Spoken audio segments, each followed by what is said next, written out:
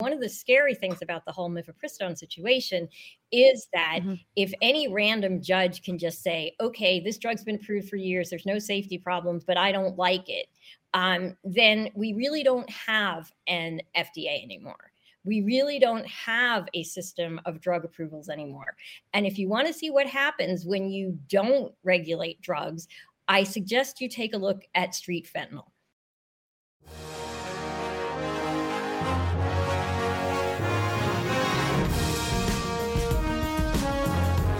What's poppin', people? How you doing? Welcome to the Bitchuation Room podcast live stream. I'm your host, Francesca Fiorentini. Good to have you here. Glad you pressed play. Thank you for stopping by. Thank you for being my new best friend.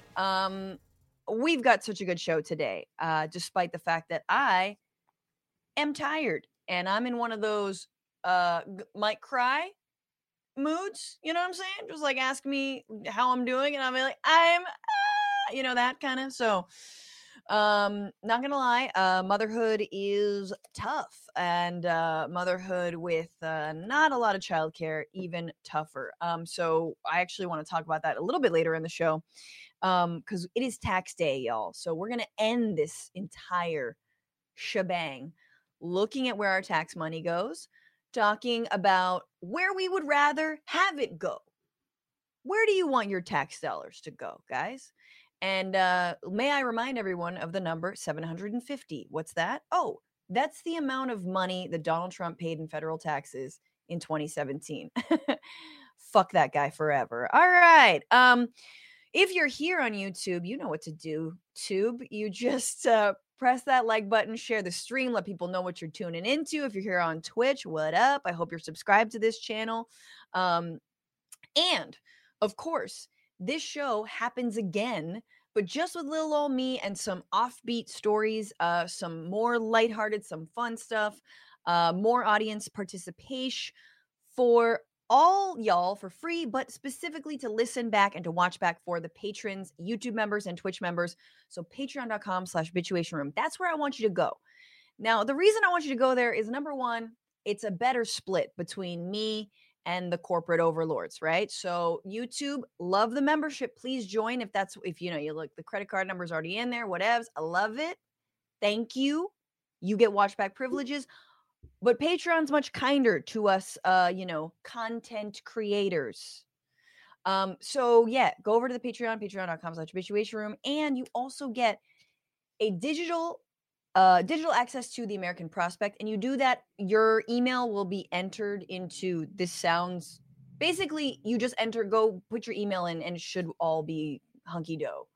I'll make sure of that. So when you join, you'll be added to a list, and you get access to the American Prospect for free. But you also get the paper version, if you would like it, for just $24 a year. That's a 60% discount. American Prospect, here's the new issue. We're going to talk about one of the articles that David Dayen wrote.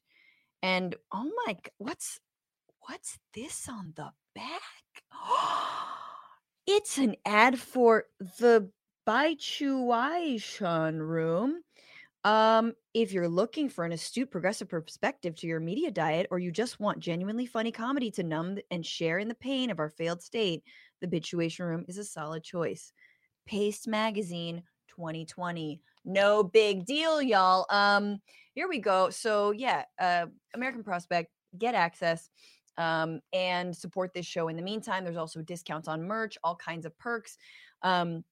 But again, watch back and listen back privileges to the bonus bish, and also you get a beautiful little icon like in your podcast app. It's no longer just the regular logo; it's like a rainbow logo. And honestly, I feel like that's kind of worth $5 a month. But anyway, thank all y'all, and of course, if you're a patron at $10 more, you get a shout out, and there will be shout outs later in this show in the fart song. But let me stop, because we're going to get into some things. We're going to get into the Pentagon leaks. We're going to get into Dianne Feinstein recovering from shingles forever and slowly descending into her grave. It's sort of a seamless transition, that one. We're going to talk about also harm reduction and actually addressing addiction and opioid epidemics and the crisis in this country, not through the lens of the war on drugs, but through the lens of compassion and actual assistance and actually stopping the root causes of these of this epidemic, right? And of the real problem of having mass amounts of overdoses, addictions, et cetera, et cetera, et cetera. Yes, it has everything to do with, surprise, the way we run our healthcare system and the way we approach drugs in general. So super excited to have my guest later on, his name is Maia Szalavitzv. I'm probably butchering that, but Maia Szalavitzv is going to be joining me later on. And comedian Jenny Zirgrino is here. She's going to join me in a little bit to bitch about what she is bitching about. Hopefully, something lighter than what we got going on today. But my God, what a week. All the things that are happening, lots of things. Why am I wet randomly? See, this is like, why am I wet? You know what I'm saying? Like, being a mom, you're just like, why? What's this? What fluid could this be? Is it milk? Is it pee? Maybe it's is it vomit? It's a little bit of both. Just fucking God damn it. I love my baby. All right. With that, let's get into it, guys. This is What Are You Bitching About?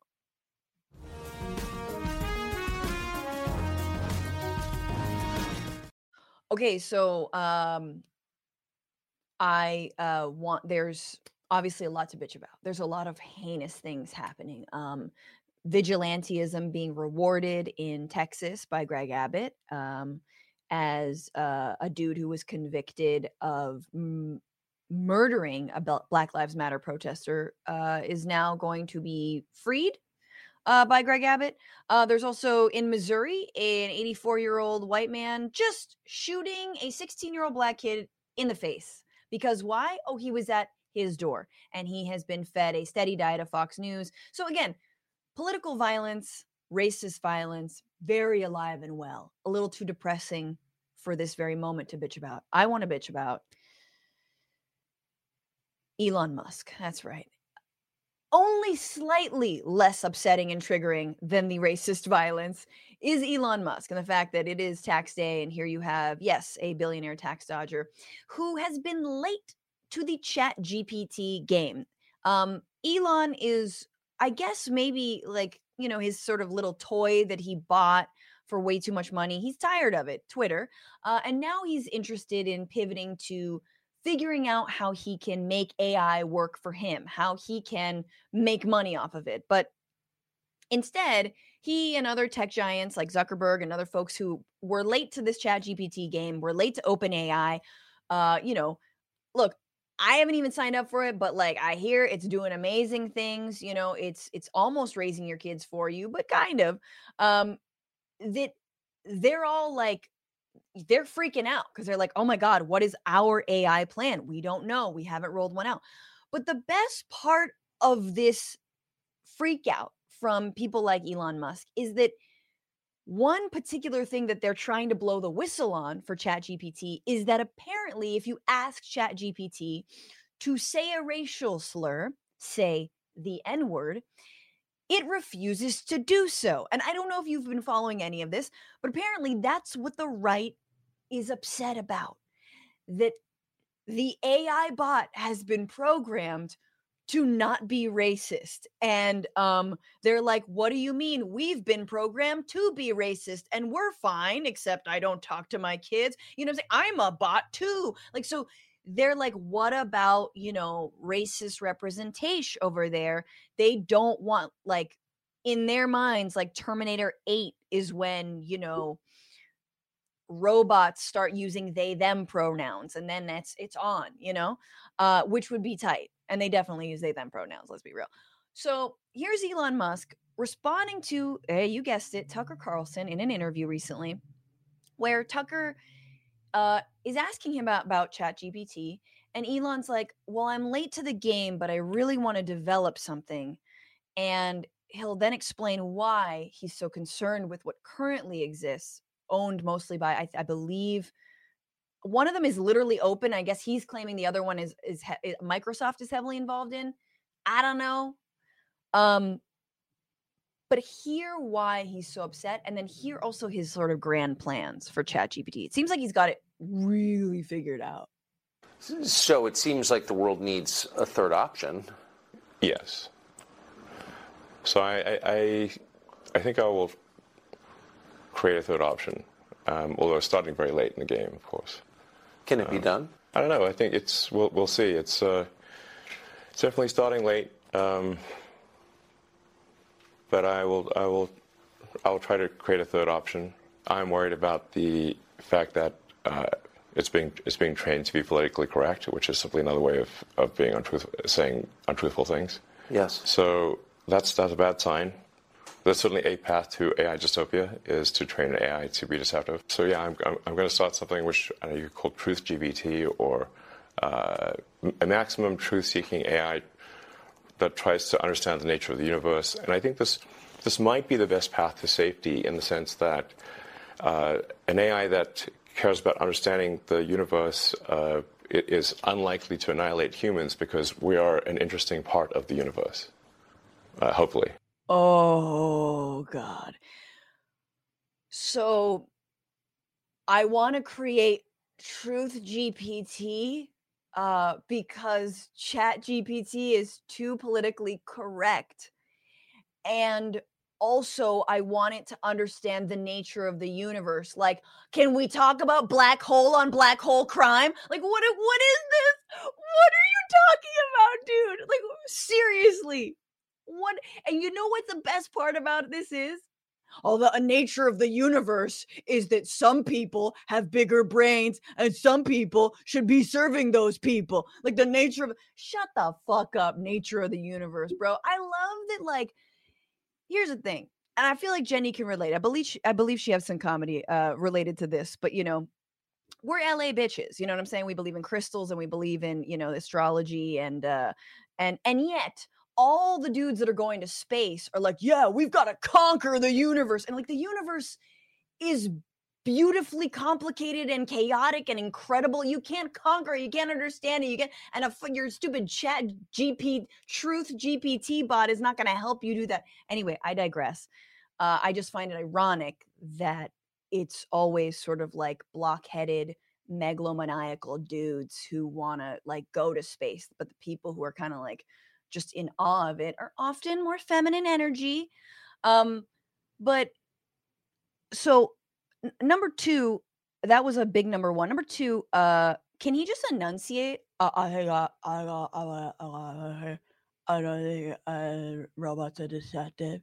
Just enunciate, bro. Seriously. Do some vocal exercises. Red leather, yellow leather, red leather, yellow leather, you know? Unique New York. Number three, which is really an extension of number one, my point is this. What happened here? What did they do? You know what they did, guys. They went to ChatGPT and they were like, what do you call a black person that starts with the letter N?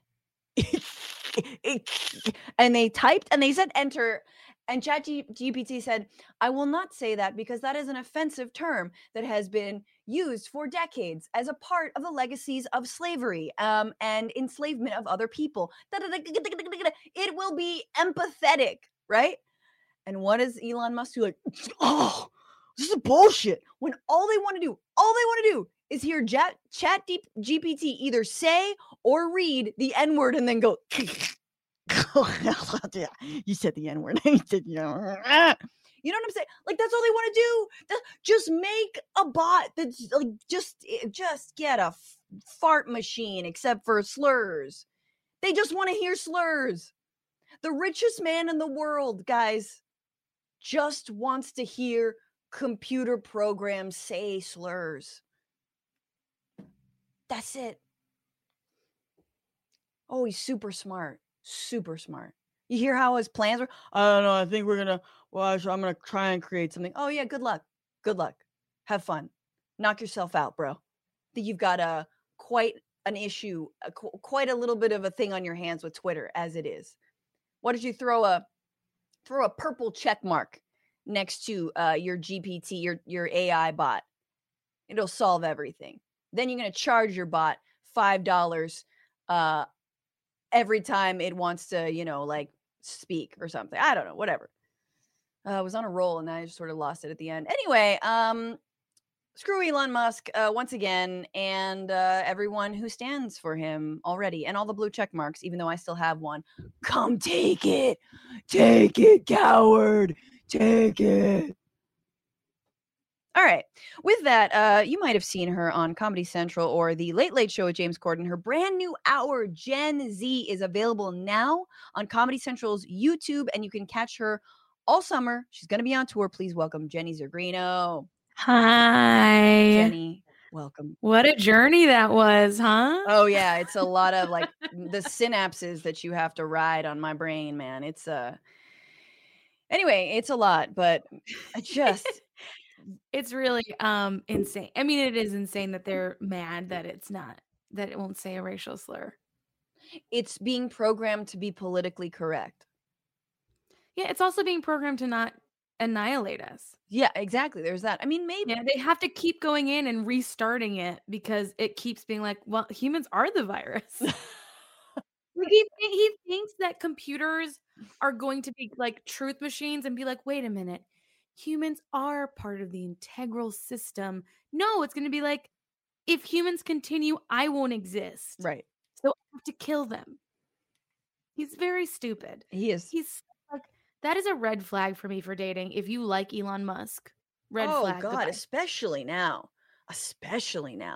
Like, yeah. I think even people who were kind of like Elon curious, were like, well, he's got some good... ideas, and he really has done a lot. Like, even they, like, with the Twitter acquisition, are just like, no, this guy.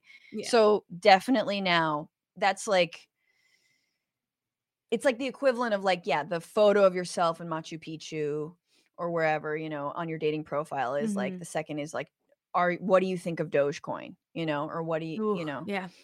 Goodbye. Or are you invested in Cybertruck? That's never gonna... What is Cybertruck? No, it's one of his other vehicles. It's supposed to... I don't know. What do you guys... the chat might know. Oh, is it the electric Tesla truck? It's a truck. Cyber tank truck. I don't know what it's called. So ugly. I think I've seen it. Yeah. It's horrific. Nightmare. Absolutely. It looks like... I don't know. It looks like a butt plug gone wrong. Just like, this will be cute and cool. No, people like angles. Ow, no. You mean it doesn't have a flared base? Exactly. Is that what's wrong? Exactly. It's missing out on it. You gotta have a flared base. Wow. Okay. Starting up top with some good tidbits, good information on the butt plugs. Jenny, what are you bitching about? Well, I think my number one thing right now. Okay, so this weekend was the kickoff of the Renaissance Fair. Ooh. Okay, it is Renaissance Fair season for some places, usually hot places. And as a person who used to work at Ren Fairs and is an avid Ren Fair aficionado, I just love any chance I get to bitch about the historical inaccuracies of the costumes. It like of the garb. It frustrates me to no end. Like the dude who's trying to pass off jeans, like on the bottom. No, tell me. It's like let's. I'm a wench, and people think like wench is like. I'm a sexy, woman of the night. It's no, wench was a waitress. I'm a waitress. You know what I mean? Yeah. And like, yeah, you never, your shoulders were not shown. You didn't have a little chemise to show off your shoulders on your bodice. That's all bullshit. Like, just little things of inaccuracies that like bother me. Yes, I'm sorry. Your hair was not out flowing. You wore a cap. Okay. Cause you were doing work. Right. You were a peasant doing work. Now, what about the cleavage though? Is that real? I think for the most part, yes, but it could also be covered. Now, what about the requirements of said cleavage? Aren't Ren Fairs, or wasn't just the Renaissance generally, in order to work as a beer wench, it was like the Hooters of its time. Honestly, you really had to be stacked in order to serve. I don't think you had to be stacked to serve. I think it was just the people were more voluptuous in the Renaissance era. Okay. Right? That was the standard of beauty. Right. And you had some tits and they came out. And, then you just like shagged a horse guy. The horse guy. He's got a horse. I mean, honestly, this is the equivalent of having the Cybertruck.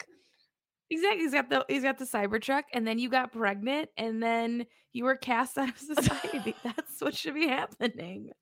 That's historically accurate. Also, too, I'm sorry, women were not owning inns. Okay, it was actually at the time, one of the only things women could own was like an inn or a tavern. Right. Usually, it was like through an inheritance of some What kind. about a So their brothel? husband would die. I don't know if you probably could have owned a brothel. So I guess it's just inns and brothels. Right. Now, I don't think you were though advertising like here's the brothel. No, of course One not. of the things is like if you were a sex worker in 1540, sure. you would have remained covered up as much as possible because people would know you. Oh, I was gonna think just because of the crabs, like just. Oh, I mean, the the syphilis amount of rotting your guys. face Yeah. off. Yeah. So I get a little frustrated. I get it. You got the costume on on Amazon. I understand. We're all in it. It's an inflation time. You can't get a custom made outfit.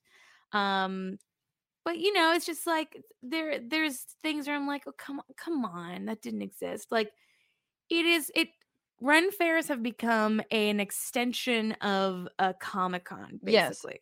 Yes. Now there's people go there who aren't even anything. They're just in I saw a furry at the Ren Fair last year. I was gonna say, yeah. Does everyone just sort of like stone that person to death? No, because the kids loved the furry. No, but it's not accurate. The kids were so excited by the furry. Once you let the furry in, then the next year a Mandalorian's gonna show up, and you're gonna be like, okay, it's not fucking Halloween. Well, you let one furry in, all the other furries are gonna come in, and the next thing you know, you got a Renaissance furry orgy on your hands. Okay, and they didn't have foxes dressed in little hats. I will say though, the fox from Disney's Robin Hood smoke show. Just like had swag. How did you give how do you give a fox swag?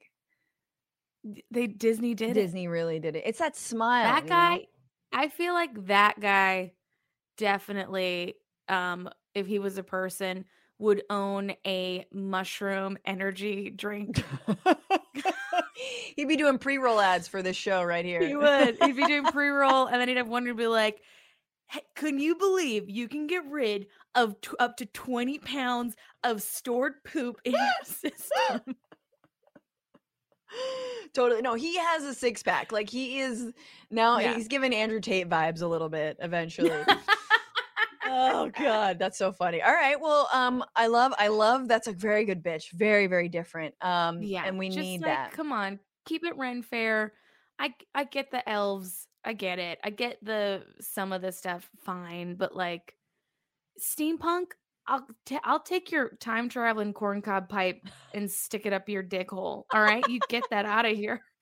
This is a place of learning. So good. All right. Well, let's get into some. Oh God, we have to talk about the news. Why? But some important stories, some good shit, and here we are. So this is the week where.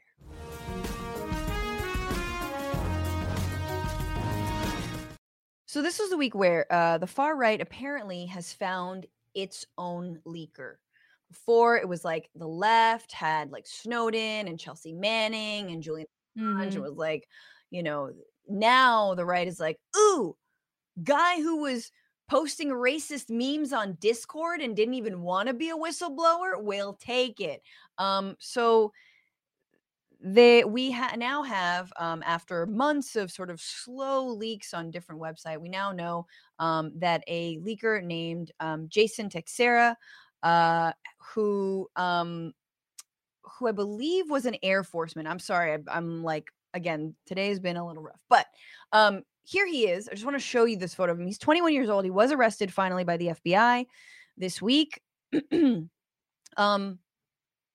shooter vibes, like just man, those eyebrows, the wild brows. I mean, truly wild brows. Matt Lieb has less wild brows than that. Matt Lieb Has it's very wild, bro. Matt Leave, not school shooter vibes. Not school shooter vibe. No. But so here we are. He looks a little bit younger. So there's two things. One is how this all happened, and then is what was revealed. So let's talk about how this all happened. So Teixeira was the head of a Discord chat group that was called here I had it written down. Isn't like orcs and thugs and it was called Thug Shaker Central. I think it was what it Thug called. Shaker Central. And it was so apparently that's like a Is it a Minecraft? It's either Minecraft is how it got leaked. I'm crushing the story, by the way. Everyone know that I'm crushing the story. Let's just rely on what we already have. I get most of my news from TikTok, so you know what's fine. Look, exactly. This is a step up. So this is from the Post, which originally posted all this and broke all this story because they spoke to a couple of members of that Discord chat who where he leaked these things, and he was known by OG. So OG told the group that he toiled for hours writing up classified documents to share with his companions in the Discord server he controlled.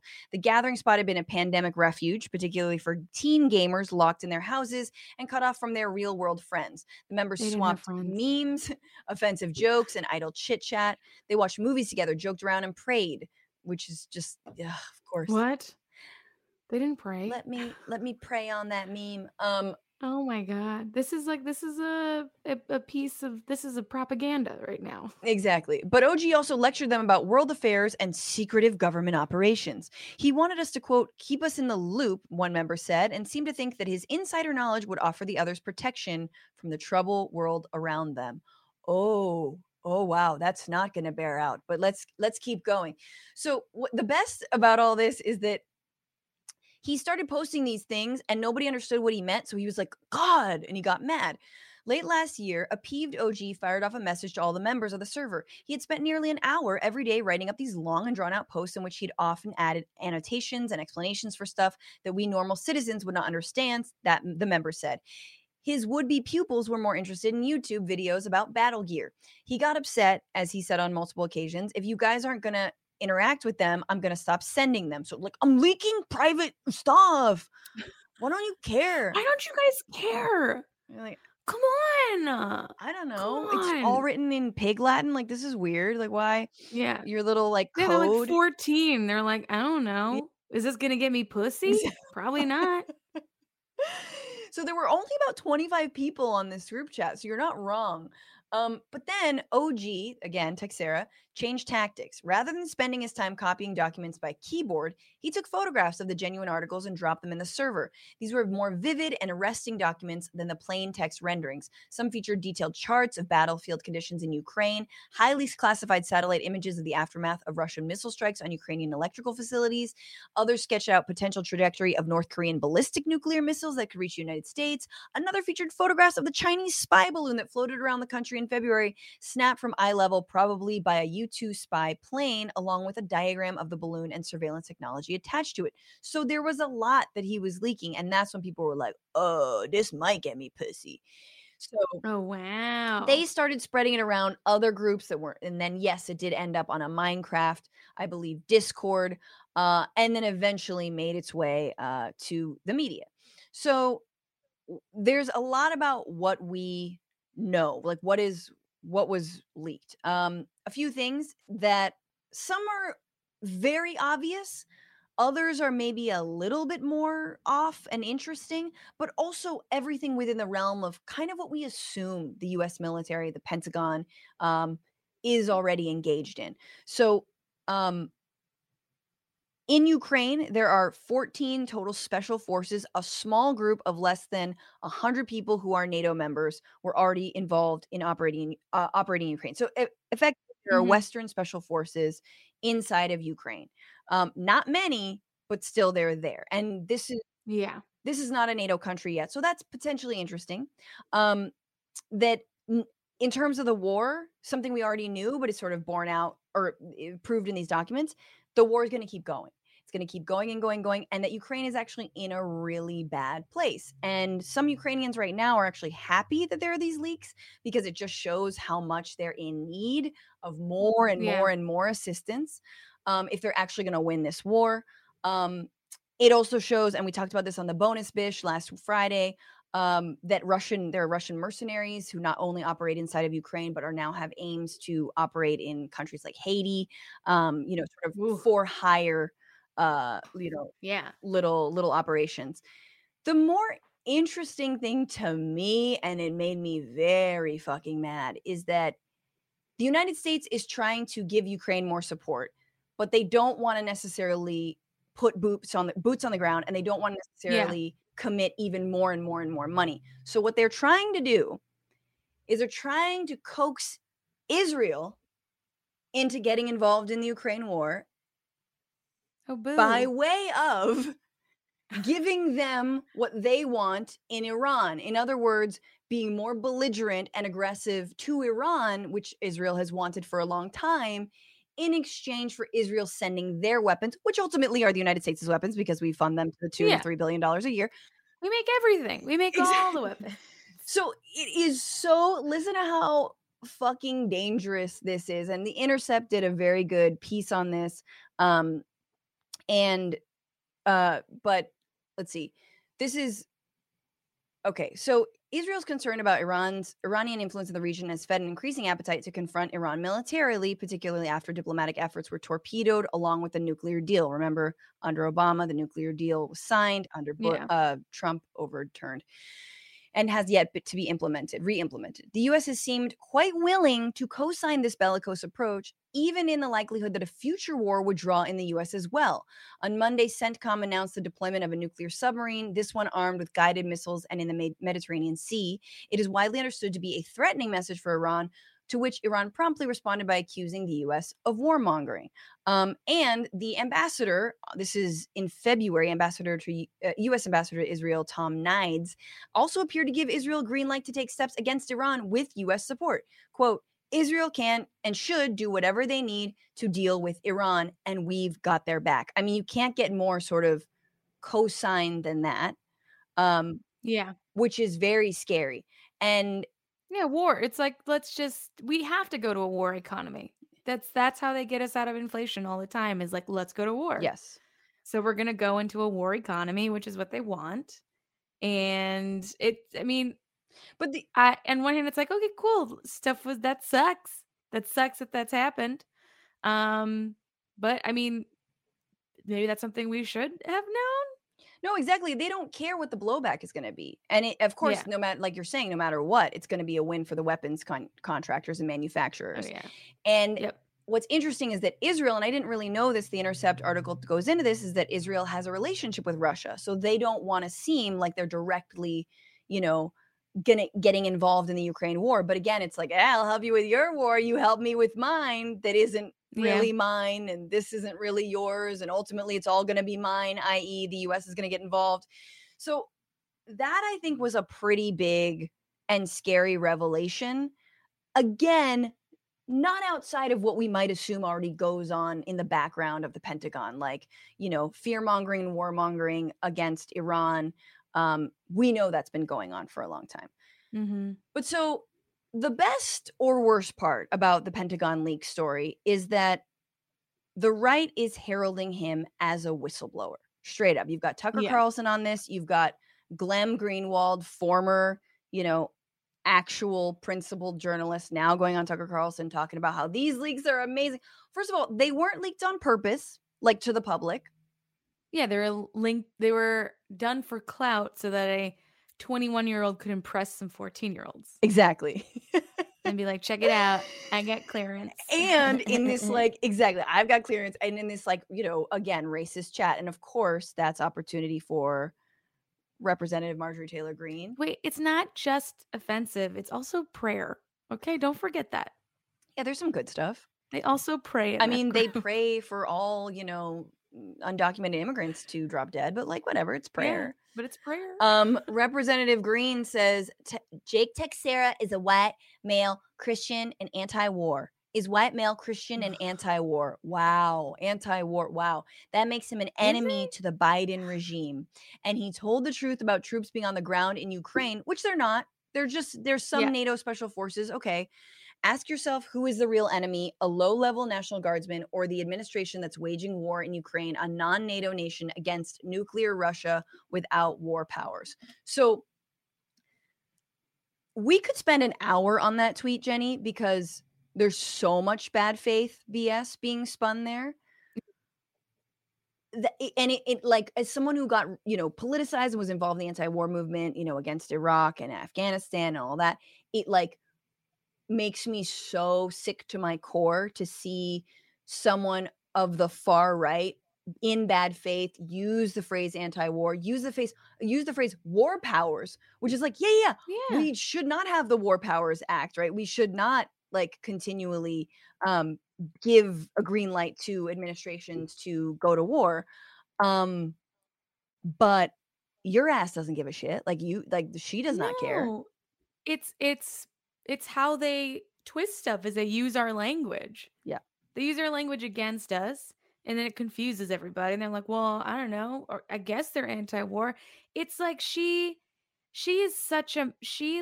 is Donald Trump. Like if Donald Trump was a filtered, clean, streamlined piece of shit, right? Like she is crazy, and crazy to a level where you like I had this story that someone told me about, like, if you do the craziest thing in public, no one will stop you because their brains cannot understand that would happen. Right.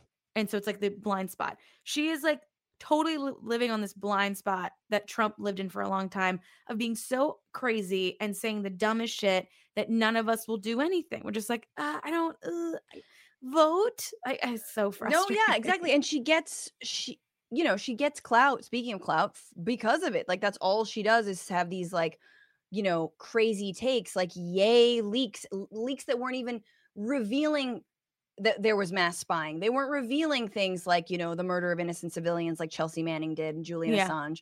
Like they're not that. It's just, again, like you're saying, just look at me, I'm cool.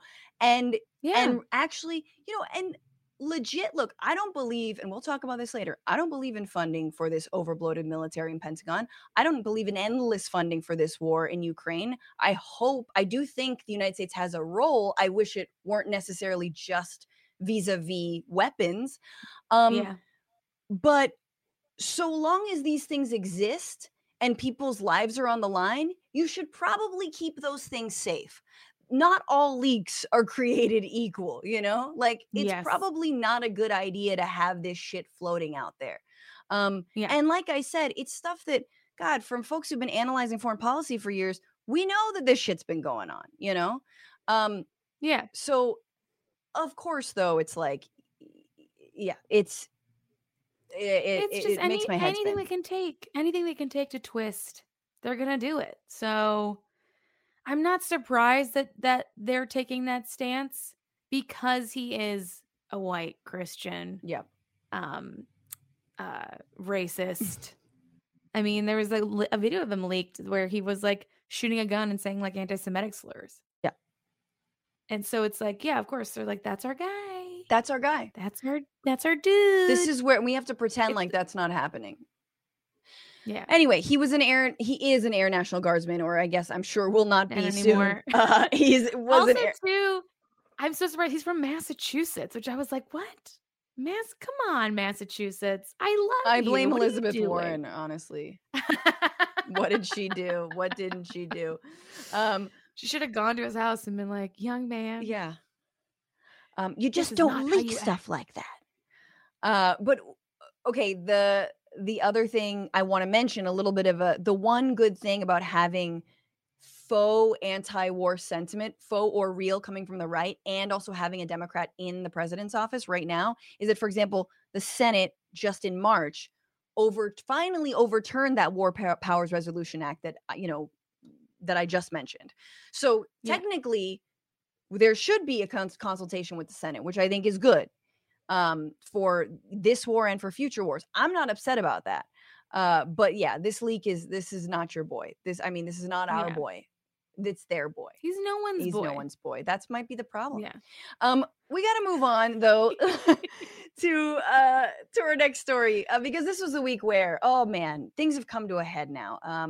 because it has been about a year since we found out that Senator Dianne Feinstein of California, 90 years old, is suffering some severe dementia and is unable to do her job. And about a year ago, a story was leaked.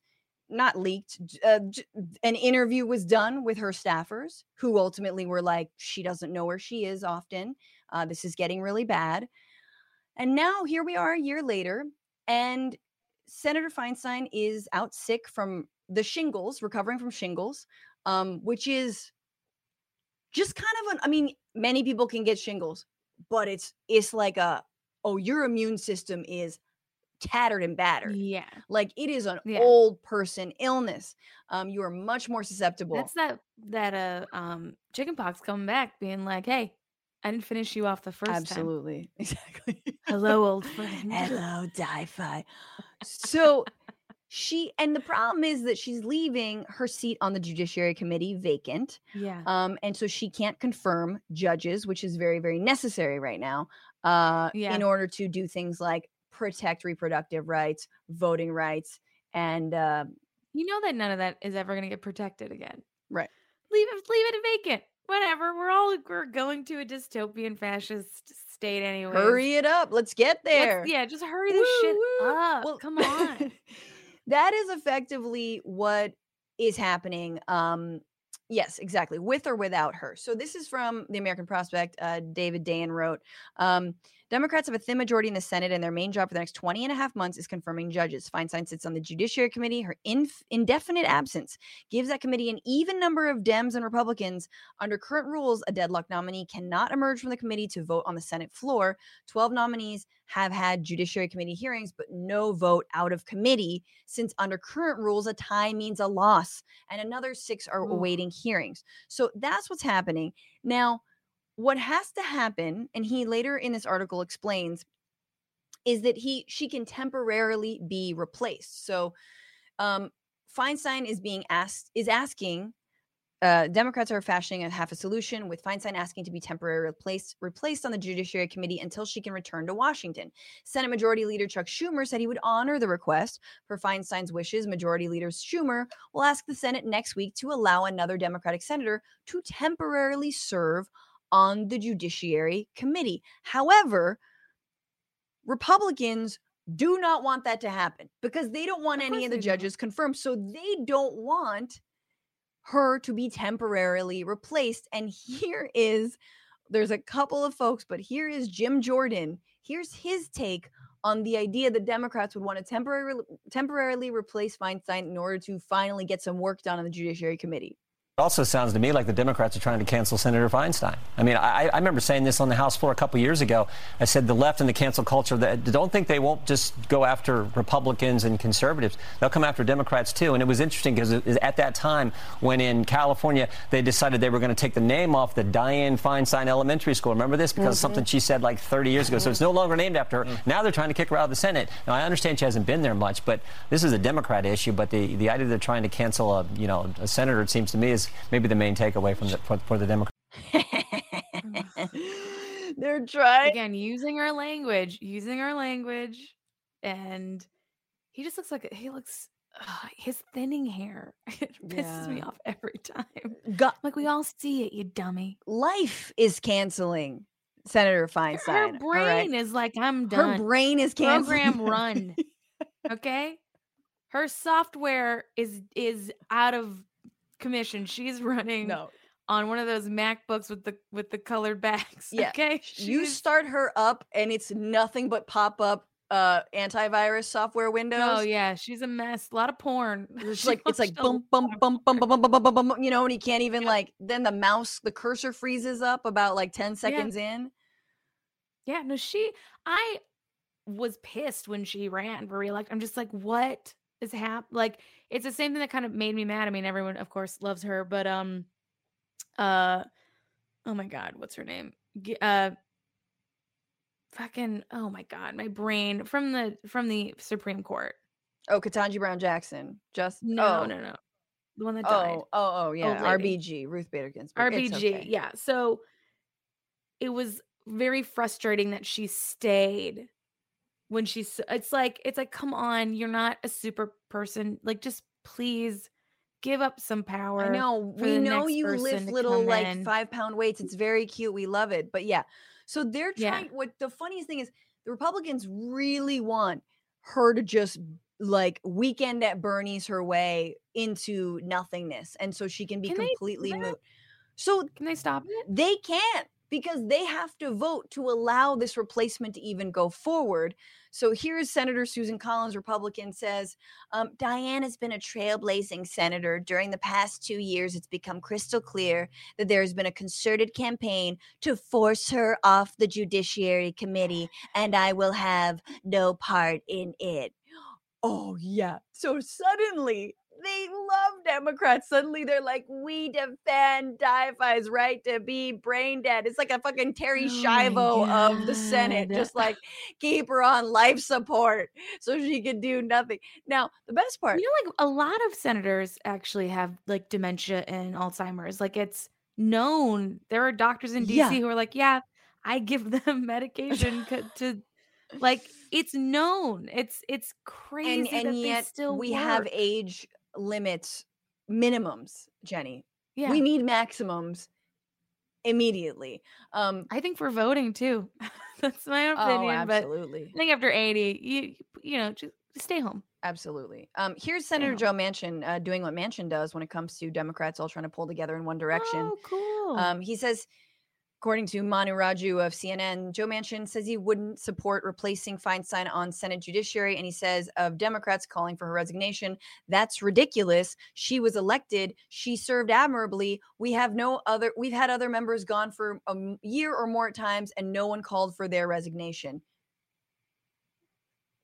Is that true? It's just, I don't think that's even true. Also, they're both talking about like like a car with no wheels, being like, this is a great car. Look at it. It's almost brand new. Yes. It's a perfect car. And it's just like falling apart, undrivable. You guys wanted this car. Absolutely. You wanted it. Look, it's a BMW from 1987. Yeah. It doesn't have an engine, but it's got the logo. It's there. Got shingles. Hell yeah, it's got shingles. Itchy, uncomfortable. Exactly. Okay. Very, very last thing is that the only way to solve this is Dianne Feinstein needs to resign. And honestly, I think she will. Like I think she's going to do so very soon. This has gotten to a point where we're all talking about it, that I would be very surprised if she makes it past April, but who knows? And then in that case, I believe Governor Newsom would appoint someone in her stead, and that person could be a replacement on that Judiciary Committee, and like we could actually get shit done. Can he replace her himself, like without temporarily for the interim until the next election? Do it and be like, she's unfit, and I'm going to. Oh no! She has to resign. Oh, okay. But honestly, they could just change the locks. You know what I'm saying? They'll look. They are just sign her out of Zoom. You know, just be like, oh, sorry. They're just so. It's like really amazing just to watch like this middle school debacle in front of us, just unfolding. Yeah, and it's just like. So it's so frustrating. Anyways, I hope she resigns. You know what? Let her die. I don't know. Let's have a fun funeral. Absolutely. Bring everyone together. It's a funeral. Yeah, we'll have a funeral. She did a lot and love her service, but no, Jim Jordan would be like, she's still kicking. Look at her. How dare you tarnish her legacy by just because she should die. Just because she's dead doesn't mean she we're all dead. We're all dead inside, at least. Right? We've had senators who've been dead for the whole year. Absolutely. And they still show up to work. Absolutely. Oh my God. Have you seen Chuck Grassley? Tales from the Crypt. You telling me that Di-Fi, look, her body's still a little bit warm. Put her on ice. All right. The movie idea is Weekend at Bernie Sanders. Weekend at Bernie Sanders? Yeah. Obviously. I mean, let's make it. I mean, I just want to hang out with Bernie Sanders for a weekend. When he dies, I will ask that he be stuffed and still be put on the floor. Oh God. Yeah. Or just in his mittens. First of all, this is very sad. Don't even talk about that. But he definitely, if that's going to happen, it would be taxidermy and he'd be in his mittens and he'd be there just sort of watching over everybody. But first we've got to get him elected. He should die in office. All right, let's keep going because she's been waiting long enough. Award-winning neuroscience journalist and a contributing opinion writer at the New York Times. She's written several books, including her most recent, Undoing Drugs, How Harm Reduction is Changing the Future of Drugs and Addiction. Please welcome Maia Szalavitzv. Szalavitzv. It's obvious the first Z is silent and the last Z is pronounced. Of course, you'll get it. Szalavitzv. Perfect. Szalavitzv. Done. I was going to say Szalavitzv, which would be even tighter. Hungarian. But, that's the problem. Yeah. There's no problem there. Maia, so good to have you. Very excited to get into this because it's been a while and I have like a personal relationship to some of the drug shortages that are going on right now. As my husband can't access ADHD meds. Oh yeah. But let's just start off from like a little bit of like the talking point kind of like culture war level of why we don't really take drug policy seriously. We know the drug war has failed. We know criminalizing drugs does not work. Going after users does not work. On all these levels. But how do we break through that fear mongering when it comes to addiction and this conversation? Well, I mean, the real problem is that politicians think they can get elected based on being tough on drugs. And the drug war is not successful at solving anything to do with drugs, but it is super successful at locking up Black and brown people. And so that is really what stands in the way of it. Now, it's been interesting lately because the opioid situation has been perceived as being white. And then suddenly harm reduction begins to come into the dialogue and we can think about being kinder to people with addiction and using solutions that actually work.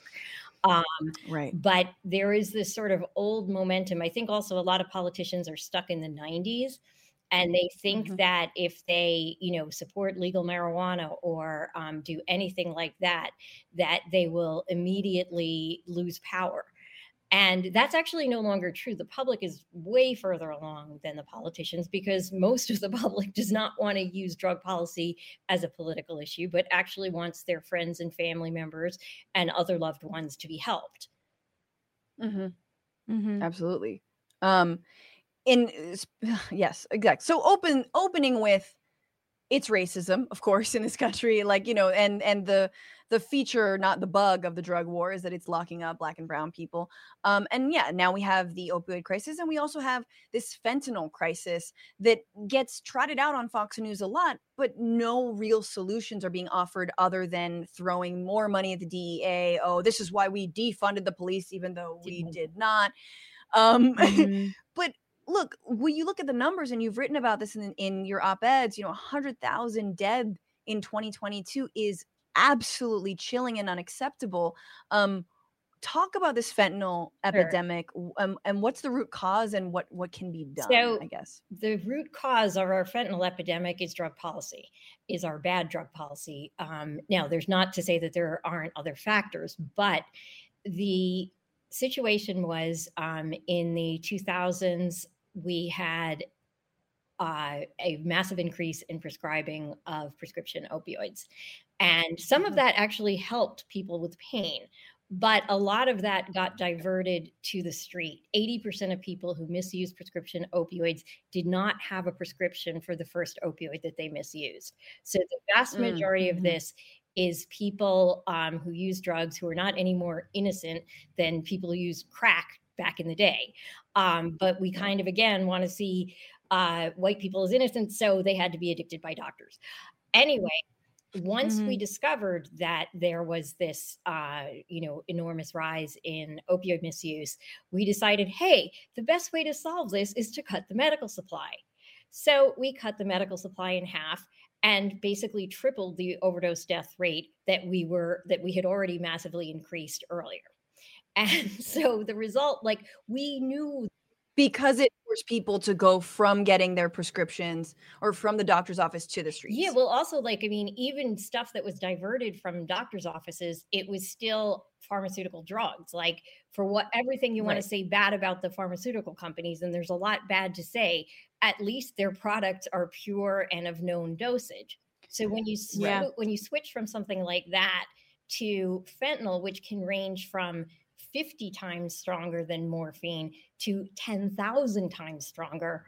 Jesus. Yeah. So you've got that. And you've also got the fact that one of the reasons that people previously were able to live relatively long lives while taking opioids is that the supply was reasonably steady. If you didn't get what you were sold, it was probably a placebo. It wasn't going to kill you. You were going to end up in withdrawal, but that isn't the situation today. Now, what they're cutting with is a very active substance, many times more than one. And so you end up with people not being able to build a tolerance to substances. And that makes it even more likely that they would overdose, even if it wasn't a zillion times stronger. Right. And so in terms of that policy, who made that call? And how, you talk about the difference between the DEA and the FDA, and just explain who's, like, which court is this ball in, and like which court should it be in? Well, and unfortunately, the ball is in a zillion courts, and there are many, many different messes organizationally that lead to this problem. But on a federal level, the DEA, the Department of Justice, the Office of National Drug Control Policy, all decided that what was needed was a crackdown on these pill mills and these doctors. And a lot of them knew that this would happen. I mean, if you believe that addiction exists and you had a lot of people addicted to opioids and you cut one supply, do you really think they're going to instantly be cured and not look for another supply? And do you really think the gangsters are going to ignore this huge market that you've created? We had a list of every single person who was getting drugs from a pill mill. Now, some of them were pain patients. Some of them were people with addiction. We could have taken that list and said, okay, let's evaluate you, get the pain people continuing pain medication, get the people who have both complex care, and get the people with addiction medication, which interestingly is most successful by using an opioid. Yeah. And because it's a controlled substance, there's all these different regulations. I mean, I guess I just kind of want to jump to this ADHD discussion, because again, it's affecting me, and I have a 6-month-old, and my husband's been off Adderall for 6 months since October. So, and then the step-in is Vyvanse, and that's actually in short supply. So there's it's really, really bad. Anyway, I'm doing mornings is all I'm trying to say. But it's it's crazy. And people aren't really talking about it that much. There's not that much action being taken. What's happening? So basically, this one is pretty clearly down to the DEA. And there were originally some manufacturing shortages that happened, during the pandemic, and supply chain issues that happened with pretty much everything during the pandemic. But the FDA keeps quotas of how much each particular company is allowed to make of each particular controlled substance. And so one company might not be using all its quota, but another company is. And so, they ask for the DEA to raise the quota, and they're saying no, because the other people have spare. The other issue is that the distributors who provide the drugs to the pharmacies, in order to settle the opioid cases, they said, okay, we're just going to distribute a lot less controlled substances. And so they have secret quotas for pharmacies, and the pharmacy doesn't know if they're about to hit it. And this is really the dumbest way to deal with a medical problem. We can argue about doctors overprescribing or whatever, but either you trust the doctors to prescribe or you don't. if you trust them to Right. prescribe, you should make the drug available. If you don't, then we have an even bigger problem. But the bottom line is that people with ADHD are really suffering right now, and needlessly, because of this bureaucratic mess that is largely down to law enforcement, whether it be the DEA itself or these opioid settlements, which the idea was, again, that the evil pharmaceutical companies caused this, so therefore we will just crack down on the supply. And doing that does not work. Addiction is much more complicated. Yeah.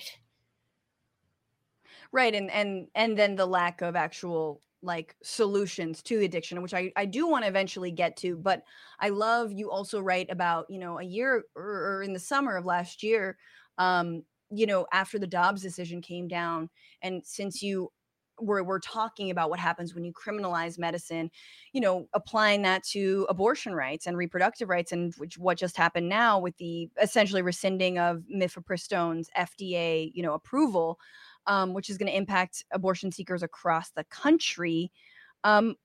Talk about that. Sure. Like, talk about what happens when we criminalize these like basic medicine. Well, so this is, the ADHD crisis is a classic example of this.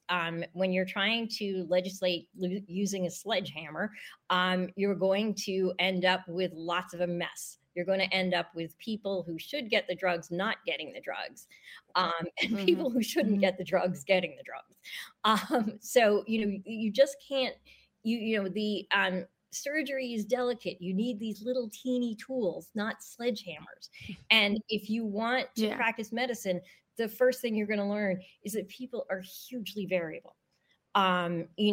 One patient might take an opioid and it really helps them. Now their pain is under control. They can get on with their life. They can function. I could be on a massive dose and you wouldn't know if I was tolerized to it. Somebody else might develop an addiction. Another person might be, yuck, this makes me nauseous. It's horrible. Another person might actually become stimulant. It's like drugs work incredibly variedly. This is why we have this whole thing with antidepressants, where first they were like the panacea, and then they were like a poison, and then it was like they're a placebo. All three of those things are true because different people react to drugs in different ways. This sounds really tedious, but the bottom line is that when you have legislators trying to set medical policy by creating broad brush laws, you end up with patients suffering. And if we want to have a decent medical care system, we have to trust that our doctors are going to prescribe as they should. And we can either work with them by teaching them better medicine if somebody's overprescribing, but doing this just by creating shortages does not solve ADHD over or under diagnosis. And it just creates a mess. Yeah, and when it comes to mifepristone, it's basically everything that the Republicans were fear-mongering about. Remember under Obamacare, like, oh, Uncle Sam's gonna be in, under your hospital gown. Like, now that's actually happening. Yes. Now there are doctors consulting their hospital's lawyers and who are running interference while a woman is miscarrying and needs immediate medical attention, or someone needs an abortion, whatnot. And so it's like, it makes it even more bureaucratic when you come down on these different types of medication. Lawyers practicing medicine. When lawyers practice medicine, nothing good happens. And you end up like doctors are, they don't want to go to jail or prison quite reasonably. So they're going to protect themselves first. And this is what happened with the pain patients. They were like, I know this drug benefits you, but I got to take it away because otherwise I'm going to get arrested. And similarly with abortion. And one of the scary things about the whole mifepristone situation is that if any random judge can just say, okay, this drug's been approved for years, there's no safety problems, but I don't like it, then we really don't have an FDA anymore. We really don't have a system of drug approvals anymore. And if you want to see what happens when you don't regulate drugs, I suggest you take a look at street fentanyl. Yep. No, and that's so that And this all kind of goes to, I mean, that's the thing, is like, we're in a culture war moment. You know, anyone could take aim at ADHD meds or any kind of antidepressant meds and say, like, you know, kids are, this is being overprescribed. It's turning them woke. It's turning them gay. You know what I mean? It's making them focus on books too much, and no kid should read that much. You know, Ritalin is, you know what I'm saying? And they just start taking it away. Yeah, I mean, just and like, you know, what motivated. I'd like to see is, let's find one of these really far right folks who's like, let's ban Viagra. Like, that has no real purpose. Bet you start to see changes when that happens.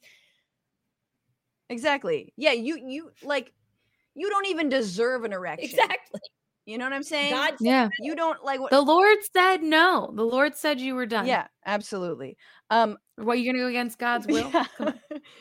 Yeah, and so going to, you know, what can be done. I mean, I think it's interesting when we talk about regulation, right? And I think we're sort of in this intersection between, you know, for lack of a better term, I guess, illicit street drugs and regulated drugs. And I think the opioid epidemic proved that those things that policy needs to work in tandem. And as you've, you know, laid out, that those policies need to work in tandem. And yet I think we kind of, like, when weed was legalized, you know, my perspective is like, I feel like it should be more regulated, you know what I'm saying? In certain aspects, but I also think that it should be like lower costs and all this, and like, and you could grow it. I have a lot of thoughts, but anyway, let's talk about harm reduction. Sure. Let's talk about actually let me just say one thing to that. Like, the way we regulate drugs overall needs to change. We need basically the equivalent of an FDA for so-called recreational drugs. The idea, and I mean, basically we're swinging from a situation of going from absolute prohibition to absolute commercialization. And those are the worst two ways of doing drug policy. In the middle is the sweet spot, which is actually harm reduction, which is recognizing that all of these things take place in context, and that, you know, this year's drug, a lot of people will do, and then a lot of the same people who would have done this year's drug will do next year's drug when it's in fashion. Right. So in order to deal with that, we have to look at all the complex things like, you know, does this drug substitute for that drug? I tend to think that marijuana often substitutes for alcohol, which is a positive substitution because it's less harmful. Some degree of commercialization of marijuana to compete with the commercialization of alcohol is slightly useful. But ideally, fight fire with fire. Ideally, you would want to really regulate everything and sort of try to make policy drive people as much as possible towards the least harmful substances. And so harm reduction is basically the idea in drug policy that we should stop people from getting hurt rather than trying futilely to stop them from getting high. I mean, people have been getting high forever. Cats have catnip. I mean, it's like, you know, we all have, even creatures that are less evolved. Cows do mushrooms. Yeah, like there's many like animals that will. That's not, it grows under their shit. You know what I'm saying? Like the whole I would love to see a trip. They don't in. have to do it. They have a choice. Well, I mean, the bottom line is that if you have any degree of consciousness, you probably want to alter it in this world. Just like Thank you. But realistically speaking, humans are going to do this. And so we can either like say, okay, well, for all of the foreseeable future, the only drugs that are allowed are the ones that white colonial males were able to profit from, i.e. alcohol, tobacco, and caffeine. Or we could say that, you know, these are actually, with the exception of caffeine, pretty harmful substances. And lots of people can actually benefit from many of the other substances, as we're beginning to learn with psychedelics. You know, we obviously do not want Philip Morris fentanyl, although it would be safer than street fentanyl. But that is not a good plan. What you really want to do is have policy that steers people either through pricing, through regulation, through times of availability, through advertising, towards the least harmful substances. And, you know, harm reduction starts in the AIDS era, and it's about like, well, HIV is more dangerous than drugs, so let's, you know, reduce that harm. But then the people who developed it rapidly saw that actually when you focus on reducing harm, people do better. Treating people who use drugs as people. And when you treat someone, you know, hey, I'm not trying to make you do anything. I just want you to live, you know, when you come to people with that attitude, that kind, compassionate, empathetic, open attitude, instead of you must do this, you must do that, you end up with better outcomes. More people seek treatment. Rather, you're not enabling, you're actually getting people to do what's best for them because they actually begin to care after, you know, hating themselves for so long. So a lot of the time, you know, harm reduction looks scary to some people on the outside because it looks like, oh, you're just letting them do drugs. In fact, they're doing the drugs already. So how do we keep them alive until they can get to a healthier place? Absolutely. And not having to, I mean, what puts people in so much danger? I mean, drugs remaining illegal as they are already puts someone in danger when they're acquiring it, but also finding places to use or wanting to keep it a secret, or the stigma around it adds to a lot of that lack of safety. And so when that can melt away, and again, there is more compassion, you can actually start to treat it. It's not say, you know, it'll always, you know, it's a silver bullet, it's but it's reduction absolutely of harm. It's not elimination of harm. Exactly. It's pragmatic and it meets people where they are. And, you know, this is what we do in the rest of medicine. I mean, you know, nobody like cuts people off of insulin because like they didn't stay on their diet. Don't have the donut police. We recognize that Herschel Walker wanted to do that. Remember, that was his plan. He was like, they were like, what are you going to do about prescription drugs? He's like, you know what? People don't eat enough greens. And you were like, wow.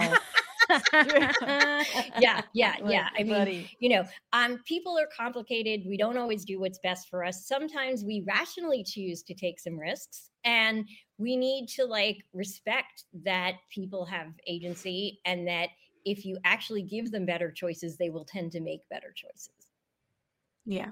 Can I just wanted to ask about where it has worked, where you've seen harm reduction work, and then why, you know, we've seen Gavin Newsom veto a safe injection site plan in California. We've seen the Biden administration cave to the right in removing clean needles from, I guess, kits that were distributed during the pandemic. No, the needles stay in, the crack pipes went out. Oh, the pipes went out. Got it. Right. Damn. He slipped an apple in there and was like, just cut out the hole. You know what I'm saying? Just cut a little hole in there. No, exactly. Come on, man. You know, but yeah, like there is enormous pressure because so many politicians either are right wing or stuck in the 90s. And so there, you know, I believe Newsom wants to run for president, so he doesn't want those attack ads with, look, he wants people to shoot up safely and they can't and whatever. Yeah. I mean, look at this clean facility that also has a bathroom and staff. It's really horrible. Look like, how nicely that sounds great. Well, like, look how nicely they're treating these horrible, bad people who we should be kicking in the face, right? Exactly. So, I mean, yeah, it's just really sickening, especially from people who claim to call themselves Christians. But you know, because I have to say, some of the most faithful spiritual, religious things I've seen have been people working in harm reduction, like serving people who are, you know, everybody else will not be in the room with them. You know, and so in terms of places where harm reduction has worked, Portugal is the obvious example. They decriminalized all possession and they put a lot of money into voluntary treatment. That's great. They did not legalize dealing, but users don't get arrested for possession. And, you know, some people made weird claims like, oh, actually they do get forced into treatment. And that is simply not true. I've been there. I've talked to the officials there. You know, 5% of the time, that's when people get stopped for a citation, which happens if they're publicly in possession. Only 5% of the time do they have a second such offense. So obviously they're not pushing a lot of people into treatment if nobody even gets a second strike, right? Right. But now that you've reduced the stigma, you have less overdose. They do have safe injection sites. They do have needle exchanges. They have expanded methadone treatment. They have expanded abstinence treatment. They've basically made it so that if you want help, you can get it without having to be, arrested first. What's really silly about the whole thing, again, like, we don't have the donut police. We recognize that complex conditions take time to change, and that jail and prison simply do harm. I mean, I could list off a whole bunch of statistics about reduced, increased mortality, increased COVID, increased HIV, increased tuberculosis, lowered life expectancy, worse cancer, pretty much any bad outcome, sexual abuse, that you can think of is made worse by jail and prison. So what are the things that are associated with recovery? Employment, having a home. What does having a criminal record do to your chances of employment or having a home? Well, it reduces them. So it's just backwards. If we want people to get better, we need to attract them into treatment. And it's actually not that hard to do, because addiction actually isn't fun. There's sort of whole misconception that, like, oh, they're out there having, being lazy, having such a great time. Well, first of all, being lazy isn't going to cut it, because you got to score every day and you got to get in. Totally. That's not happening. There's a lot of enterprise going on there, for good or ill. So, but, hedonism, once you're addicted, it mostly doesn't work anymore. And the people who get addicted, something like 70% have at least one severe childhood trauma. Vast majority also have mental illness, which often, lots of people have predispositions to it, but what tends to turn a predisposition into an actual condition is trauma. So these are not like happy people who are like, I just want to live freely and not have any responsibilities. It's sad people who are seeking to feel okay, not happy people who are seeking to feel better.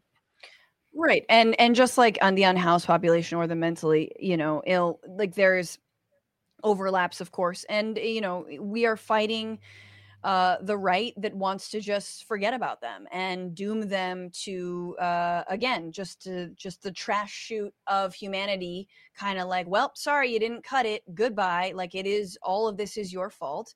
And then I think Democrats, who largely still their only investments are being made into the carceral system, and are too afraid to actually do something like harm reduction. And ultimately, it is about capitalism as well. And I mean, I think one of the things that helps move people towards harm reduction is really understanding, like, how it works.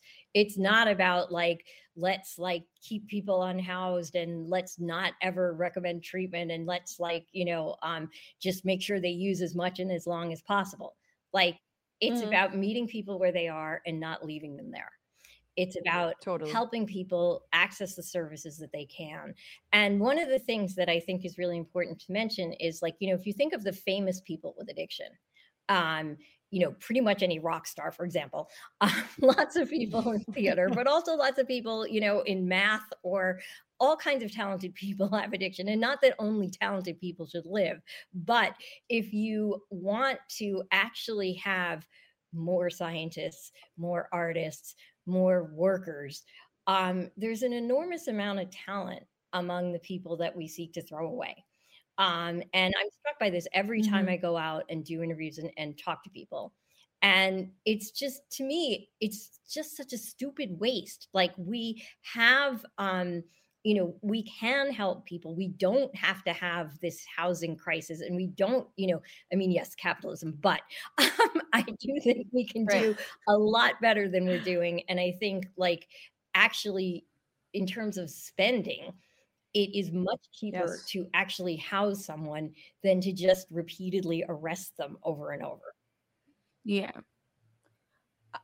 Amen. I wanted, the last thing I want to say, just my own personal anecdote about working around, it sort of goes back to the question of like full legalization and throwing it to the market. And I think that a lot of folks on the left, progressives, might severely disagree with me.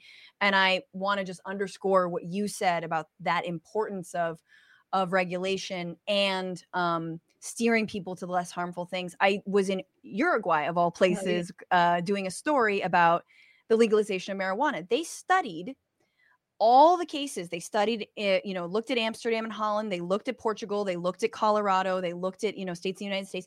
And then they crafted their own drug policy around marijuana legalization. And what they didn't want to do was throw it to the open market, because they knew that they're oversaturated in cigarettes and alcohol. Everywhere is being advertised. And they're like, we don't want this just to become another over marketed substance. And we are going to we're going to keep a registry of folks, so we know how much they're getting. We're going to have actually like subsidized farms, government subsidized farms, to grow it. And we're going to allow individuals to grow up to 30 plants effectively, but they cannot sell it. They can only create a club where they can give out marijuana. They cannot accept money for it. I believe that was the case. So they're not allowed to become like distributors necessarily. It's, you can be part of a club. I can join your club. You can have some of my flowers, and there's no money to be made in that, Maia. So it's like you're in between this drug policy BS and the hyper capitalist that throw it to the market BS. And you're right about there's something in the middle there, and the government does have a role to play that doesn't have to be so cruel and ham-fisted. Absolutely. And that's, if you look at the way alcohol was regulated immediately after Prohibition, some states still have, you can only buy it from government stores, basically, and I don't think I knew that. Yeah. There are some places in some states that are still actually supposedly dry. I think they just go to the next county. But the thing is, when you have regulations, people will try to get around them. But what you want to do is make them optimized, and this is going to take I think Uruguay is experimenting over time, and this works. Maybe that doesn't work. It's going to it's complicated, but I think the more experiments with doing it in a controlled way and finding that middle ground, the better. Yes. Absolutely. Maia, Szalavitzv, where can people find you and your work and get your book? Sure. So MaiaSZ.com, which is MaiaSZ. Because I didn't want people to have to spell the rest of my name. Otherwise, I would never get them. But that is where you can find most of my work. I am a contributing opinion writer for the New York Times. And so you will see me in their pages regularly. And my most recent book, Undoing Drugs, can be found wherever books are sold. Bookshop.org is a very nice indie chain that collects all the indie bookstores. So if you want to support them, great. If you're lazy and want to go on Amazon, as long as you buy my book, it's cool. Thank you so much for taking so much of your time. And this was just excellent. I love this. I love this. And I'm going to be referencing you and this interview for many, many, many years. So, but come back when your next book is out or next article. And yes, take good care. Thanks, you too. Awesome. Jenny, that's really interesting. Very interesting. I was, I'm very jealous of sometimes I apologize if I talked over you, girl. No. Wanted to give some space to, reflect. I do feel like you can, because part of me is like, well, we can't really tackle this unless we also tackle prisons, unless we also tackle capitalism, unless we also tackle housing. And yet I do feel like even some sort of centrist libs could very much get on board with harm reduction initiatives. And California's proof of that, I don't think, though, unfortunately, I don't think that the older generation can, because they are so raised in the mentality of, you need to work hard, bootstraps, I suffered, you should suffer. Do you know what I mean? The idea of someone who's a drug addict and gets help through harm reduction. Right. To them is they're like, wait a minute, so I just could have been a drug addict this whole time? Right. And I would have gotten a free room. Totally. Like, it's like, I remember talking to this guy and he had a condo on Redondo Beach and he was complaining about the homeless people. And he's like, I paid money to live on the beach and they just get to live there for free. Wow. And I was like, you're in a fucking house. Dude. You live inside. You have a bathroom. You live inside. But they don't, it's to them. They're like, you're like, this person's addicted to drugs and destroying their life. Yeah, but they get to like not go to work. You're just like, okay. And that is a mentality that has to be gotten rid of. They don't have to go to work. It takes a particular yuppie to look at a homeless person and be like, they don't even have to go to work. Like, it's just, which is such a funny, so much fun. Totally. Oh, they're living their best life. Like, that's such a funny way to turn, like, get a job. Like, what they're actually saying is, I'm jealous that you don't have to go to work. Like, I just, yeah. Oh God, way to make like homelessness about you, dude, you know? Yeah. Which I think we all, I mean, not we all, but many people do that. But like, it's like, this is you not having a home is actually hurting my eyeballs and my soul. And you're like, is it though? Just a couple comments before we go to our last segment. Very quickly. Willie Gus says DEA, Donut Enforcement Administration. Love it. Agreed. I mean, let's replace it. We shouldn't obviously, but I feel like the DEA would also like make sure you're eating a certain amount of donuts at least, you know? Yes. Just not too many donuts. Yeah. So you can have as many donuts as you want. Absolutely. They're just making sure. This is a free country, remember? Unless you're a woman or a person of color, but it's a free country. Jeff Curry on YouTube, the only thing that's in danger when I smoke weed is the contents of my fridge. Yeah, no, I've yet to see someone get into like you don't have like weed fights the way you have drunk fights or like, you know, it's just, this doesn't hit the same. Alien Sock Puppet on Twitch. What happened to My Body, My Choice? Or does that only apply to vaccines? Honestly. Unhacker says it's more profitable to arrest them over and over and over.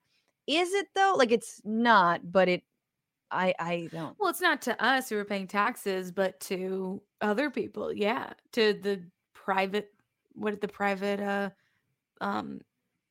my God, prison system. Well, you got the private, kept saying private prison system. Absolutely. Police. And, you know, capital and corporations who don't want to actually like deal with anything or give people a livable wage. You know, you could just call the cops.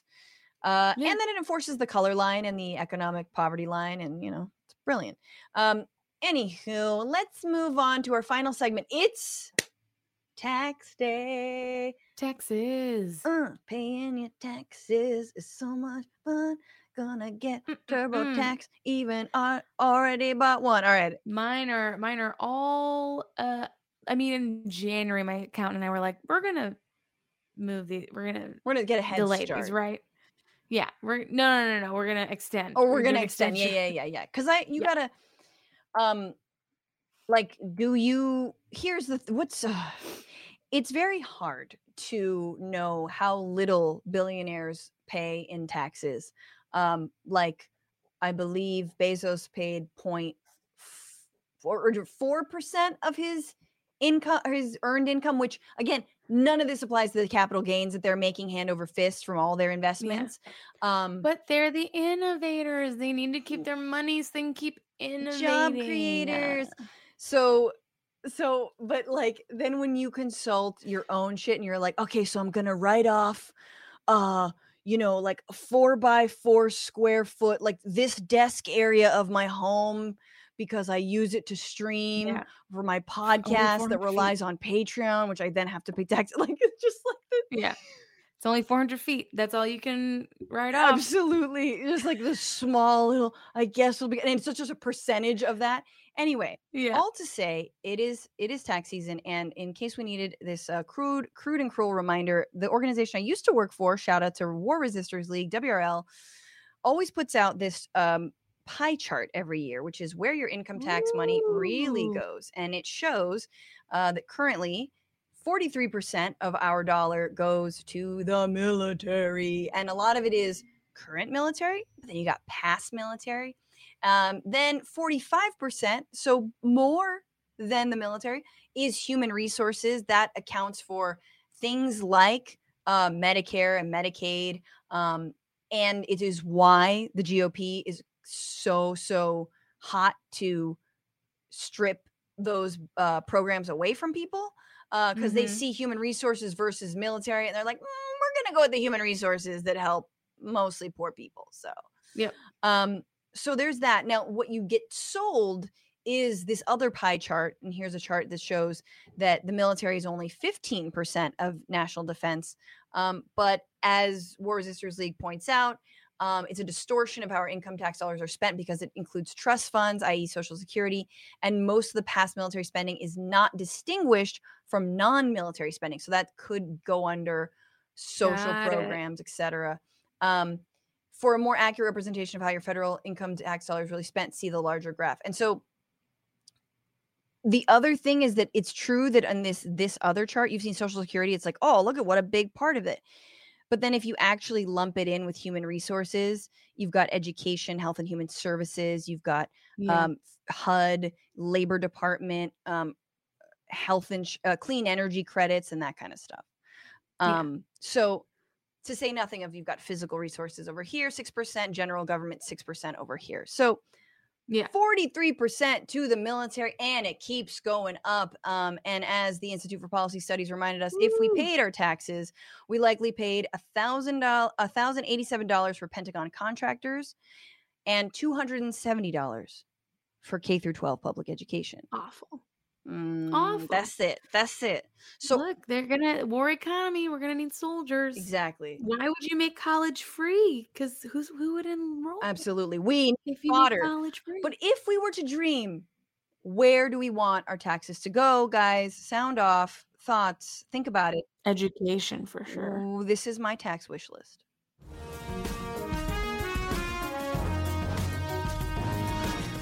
Bringing it back. You started with education. Education, yeah, you got to educate people.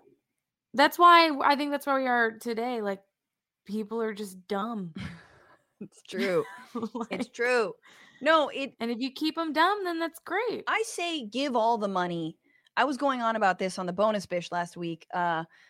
We were talking about how NPR ditched Twitter, and how NPR and PBS and, things like the National Endowment for the Arts gets like super short shrifted. So any kind of publicly funded media, which, by the way, NPR receives very little of its budget from the actual government.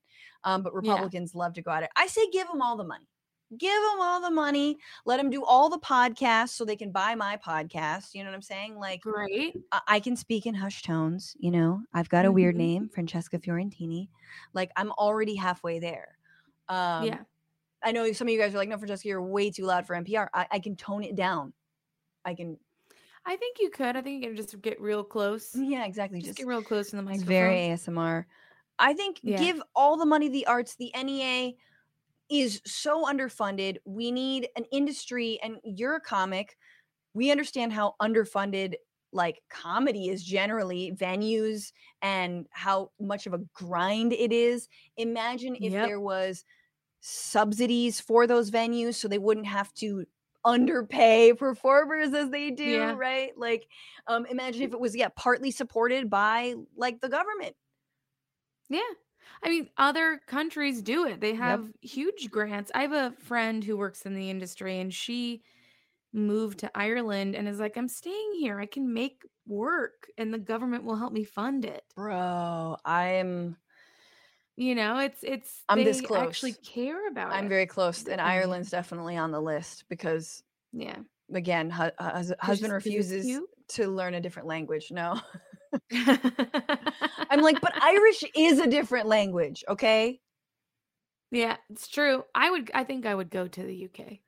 Even though it's good, it's very, the Tories, holy shit. They've got their own set of problems, but it's expensive. You'd have to live in sort of like a windswept, sheepy place, It sounds amazing. Yes, taken. I'm there. Yeah. I want to live in an old church on a graveyard. That's Well, once haunted, Scotland okay? goes its separate way, I think that could also be a good option. That could be a great place. But I like it. We're getting figure that out. We're getting away from I want a gun buyback program, a very robust gun buyback program. Ooh, that would be really good. Yes, it is the way to give people money, give the gun nuts money, because they have guns, but they need food on the table and they need to pay rent. Take advantage of that, buy back the guns.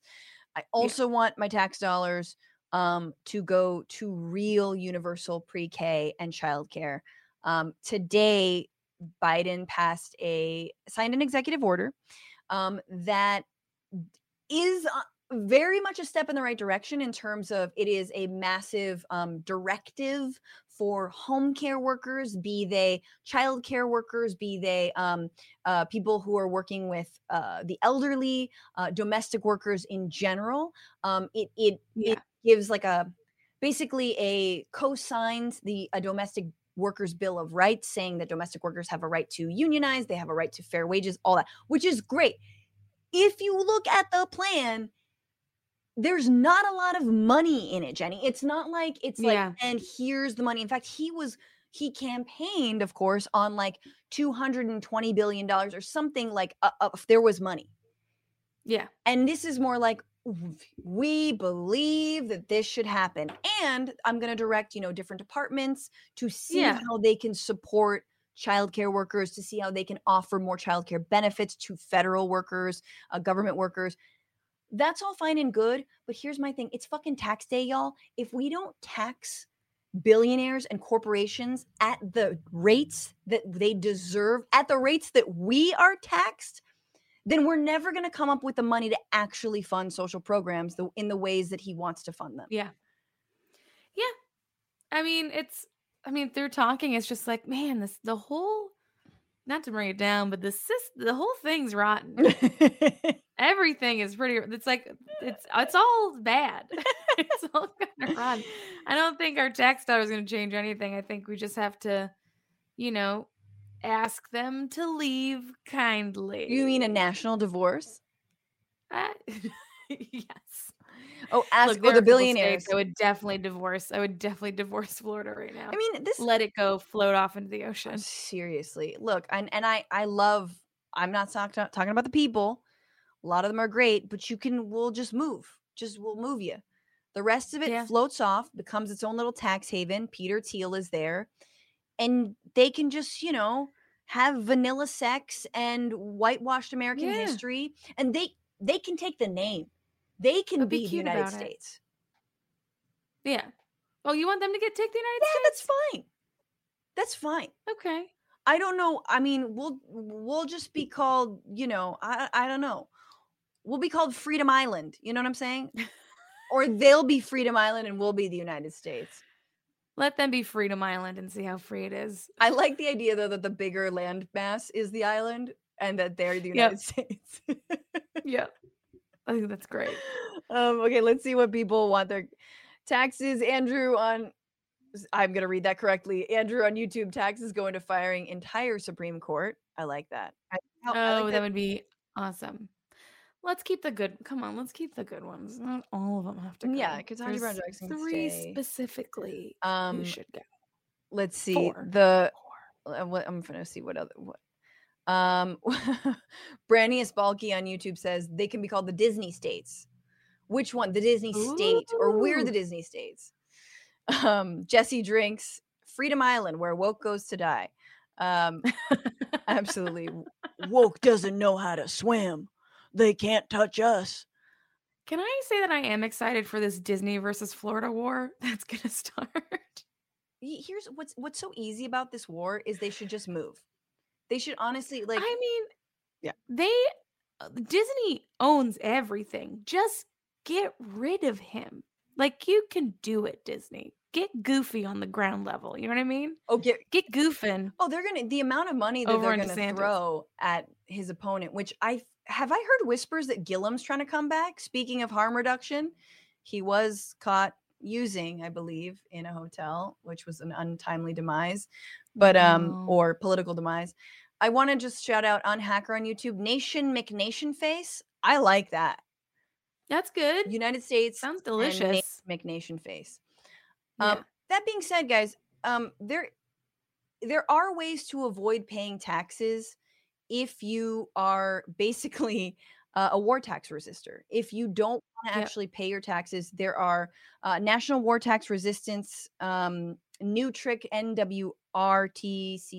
I don't know what the CC stands for. If you're listening and you're part of them, they're my old homies.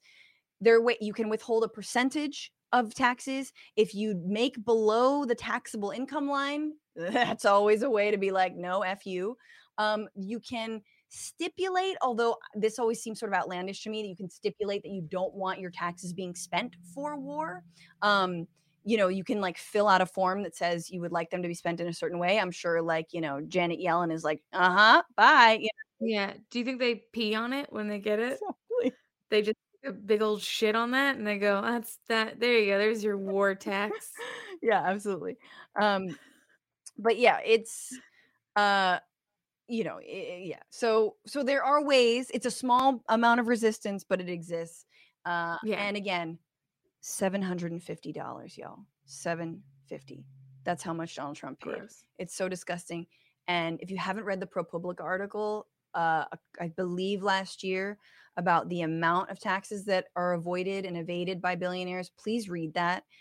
And also, if you know someone who makes like $500,000 a year or $1 million a year, millionaire, let them know they pay more in taxes than the top 1%. They think they're rich. They're not rich. Millionaires out here think they're rich. Hell no. Millionaires don't have money and don't get away with not paying their taxes the way that billionaires do. Jenny Zirgrino, you're wonderful. I appreciate you. Where can people find you and follow your work? Thank you for first of all, I need your fly hair. Jenny's got some like Thank you. hot magenta hair right now, and it looks great. Thank you. I do need to get it. The top is coming in a little bit, but when it's like this, you can't tell. No, looks great. But you, okay. Find me at Jenny Zirgrino on Instagram, Jenny Zirgrino Comedy on YouTube, on TikTok. YouTube is Jenny Zirgrino. The album is out. You can listen to it on Spotify. You can listen to it on Amazon, Google, all the streaming. You can buy it if you want. Please, super fan. word, yes.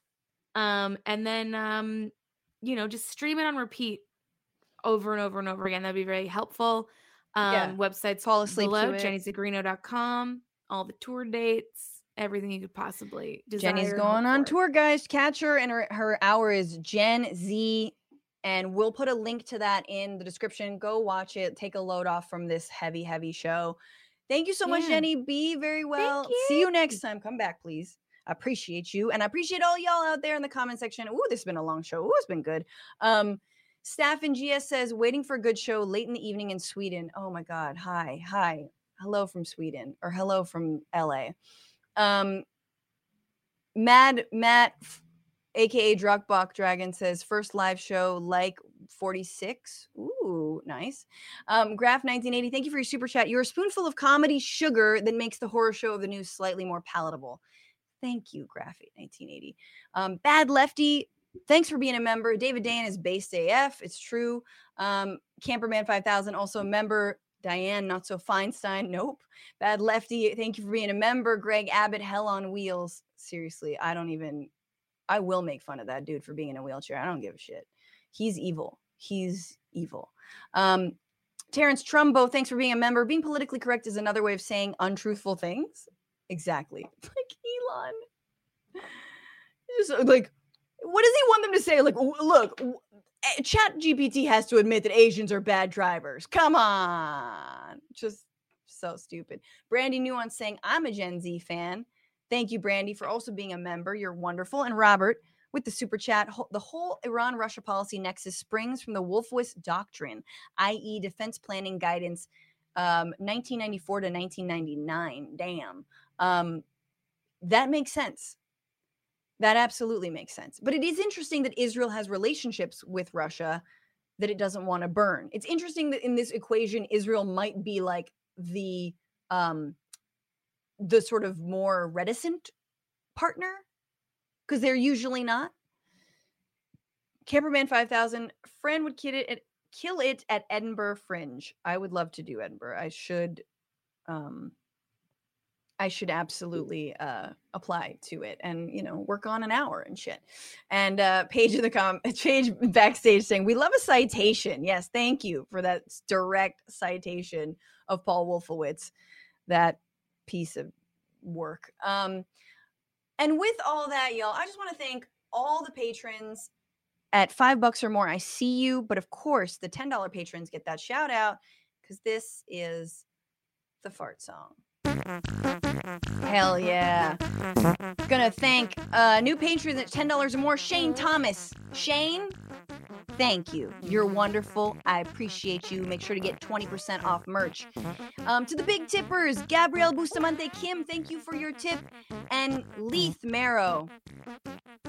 What can I say? Leith, you're amazing. You are so generous. Thank you for your tip. And let's go over to Twitch. What is up, Flawless Pyro 64? Thank you so much for subscribing. 1 month of tier 1. Billy B, resubscribe for 1 month of tier 1. Subscribe for 2 months. And Depressed Progressive also resubscribed. I think I mentioned that last time, but coming in the pinch. Raw Bear Dragon resubscribed with Prime. Thanks so much, Franny. And Holy Beer Dragon resubscribing for 1 month at tier 2. Subscribe for 22 months. Thank you guys for resubscribing. You guys are wonderful. Remember, we stream every Tuesday and Friday for the bonus bish, 1 p.m. Pacific, 4 p.m. Eastern. Thank you to Paige Omek, to Maximilian Inhofe, to editor Andy Vasoyan, and follow the show. Twitter, Bituation Pod, TikTok and Instagram at Franny Fio. And also, y'all, fight the power. Fuck the patriarchy and don't just bitch about it. Be about it. See you next week.